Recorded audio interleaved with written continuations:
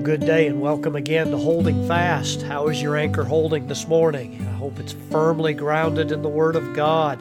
One of the questions that I get as a pastor from time to time that I want to explore on this podcast today is, and I recently just had an inquiry about this even in the past week or so, how, Pastor, do I know the will of God? How do I determine the will of God? We're familiar with the passage of Scripture that is in Proverbs chapter 3, verses 5 and 6, that says, "Trust in the Lord with all thine heart, and lean not unto thine own understanding. In all thy ways acknowledge him, and he shall direct thy paths." Literally, he will make your path straight. People are constantly trying to determine what God's will is about any given circumstance in life, a decision that they need to make, and sometimes they're very heavy decisions that preoccupy a person's mind. And I think we do need to find scriptural admonition about what is it that how is it that we determine God's will for our particular circumstances.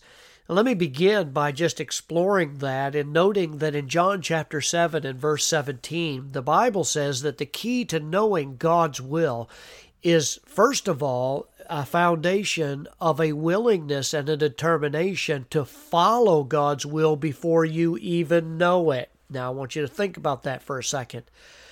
Jesus said there in John chapter 7, verse 17, he said, "If any man will," or literally wills to do his will, "if any man will do his will, he shall know."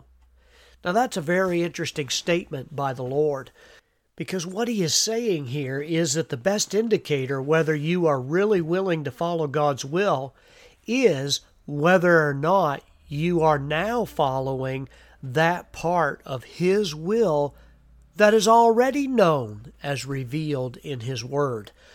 That really requires first knowing and believing and obeying God's word. In other words, you can't expect to have God reveal specific instruction to you about any given circumstance in your life if you are not actually following God's will presently with what you know to be true, the general will of God.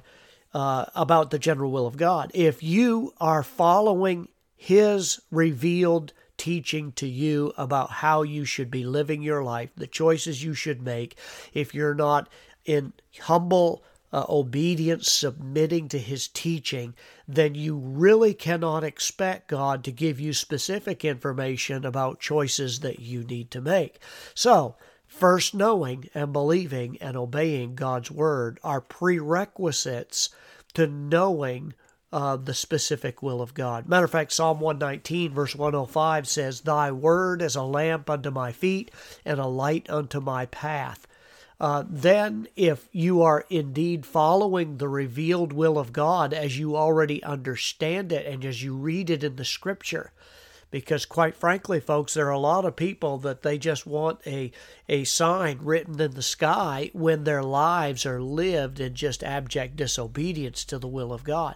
If you're living a life that is antagonistic to the Scripture, when you know things that are right and yet you reject those, you can't expect God to reveal to you what you should do in any given situation.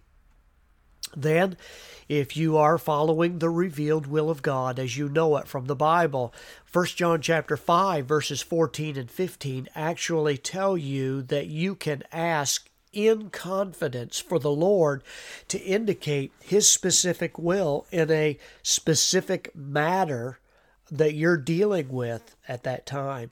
There may be no explicit biblical teaching, but James 1 verses 5 and 6 says God's going to give you the wisdom that you need in order to make right choices in life. Because let's face it, folks, the ability to make God-honoring decisions and wise choices in life really does come from a thorough examination and submission to the principles that are taught all the way through Scripture. So if you're not making those kinds of choices, God's not going to reveal to you the specific things you need to do.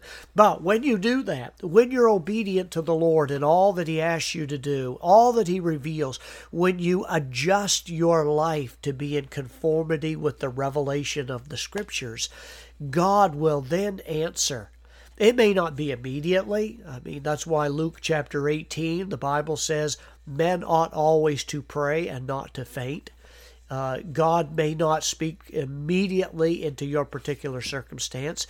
It may not even be in accordance with your personal preference or your personal judgment or how you see things, but it will always be for your ultimate best. Romans chapter 8 and verse 26 tells us, 27 and 28, that God makes intercession for His people according to the will of God, because we know all things work together for good to them that love God. So what the Scripture is teaching us here then is God's answer may not be immediate. I know it may not always be the way we would like it to be answered, but we can be assured that if you are God's child and you're living in according with His general revealed will, then you can reasonably expect that God is going to make His will known. And we know from Scripture that God's going to lead in two ways, primarily when there is not a specific Scripture passage that gives guidance, which obviously always takes precedence. But God also leads in providentially arranging your circumstances. He will, by His power and His strength, manipulate those circumstances in order to direct your steps. And when you put that in the combination of the inner witness of the Spirit of God in your life, and when those two things agree, the Word of God, the providential arranging of your circumstances, then God can speak to you in a way that'll give you specific direction. Once those terms have been met, then you can follow God's will as best you can by pushing on those doors, knowing that God's going to redirect you. If you make a mistake, I thank the Lord that when I've made mistakes, God's been so faithful in order to redirect my path. God does want you to know His will, and He will direct your paths, and He will show Himself strong on your behalf. Walk with Christ today. Live like He's real. Anchor your hope in His promises, and I assure you, He'll make your paths straight.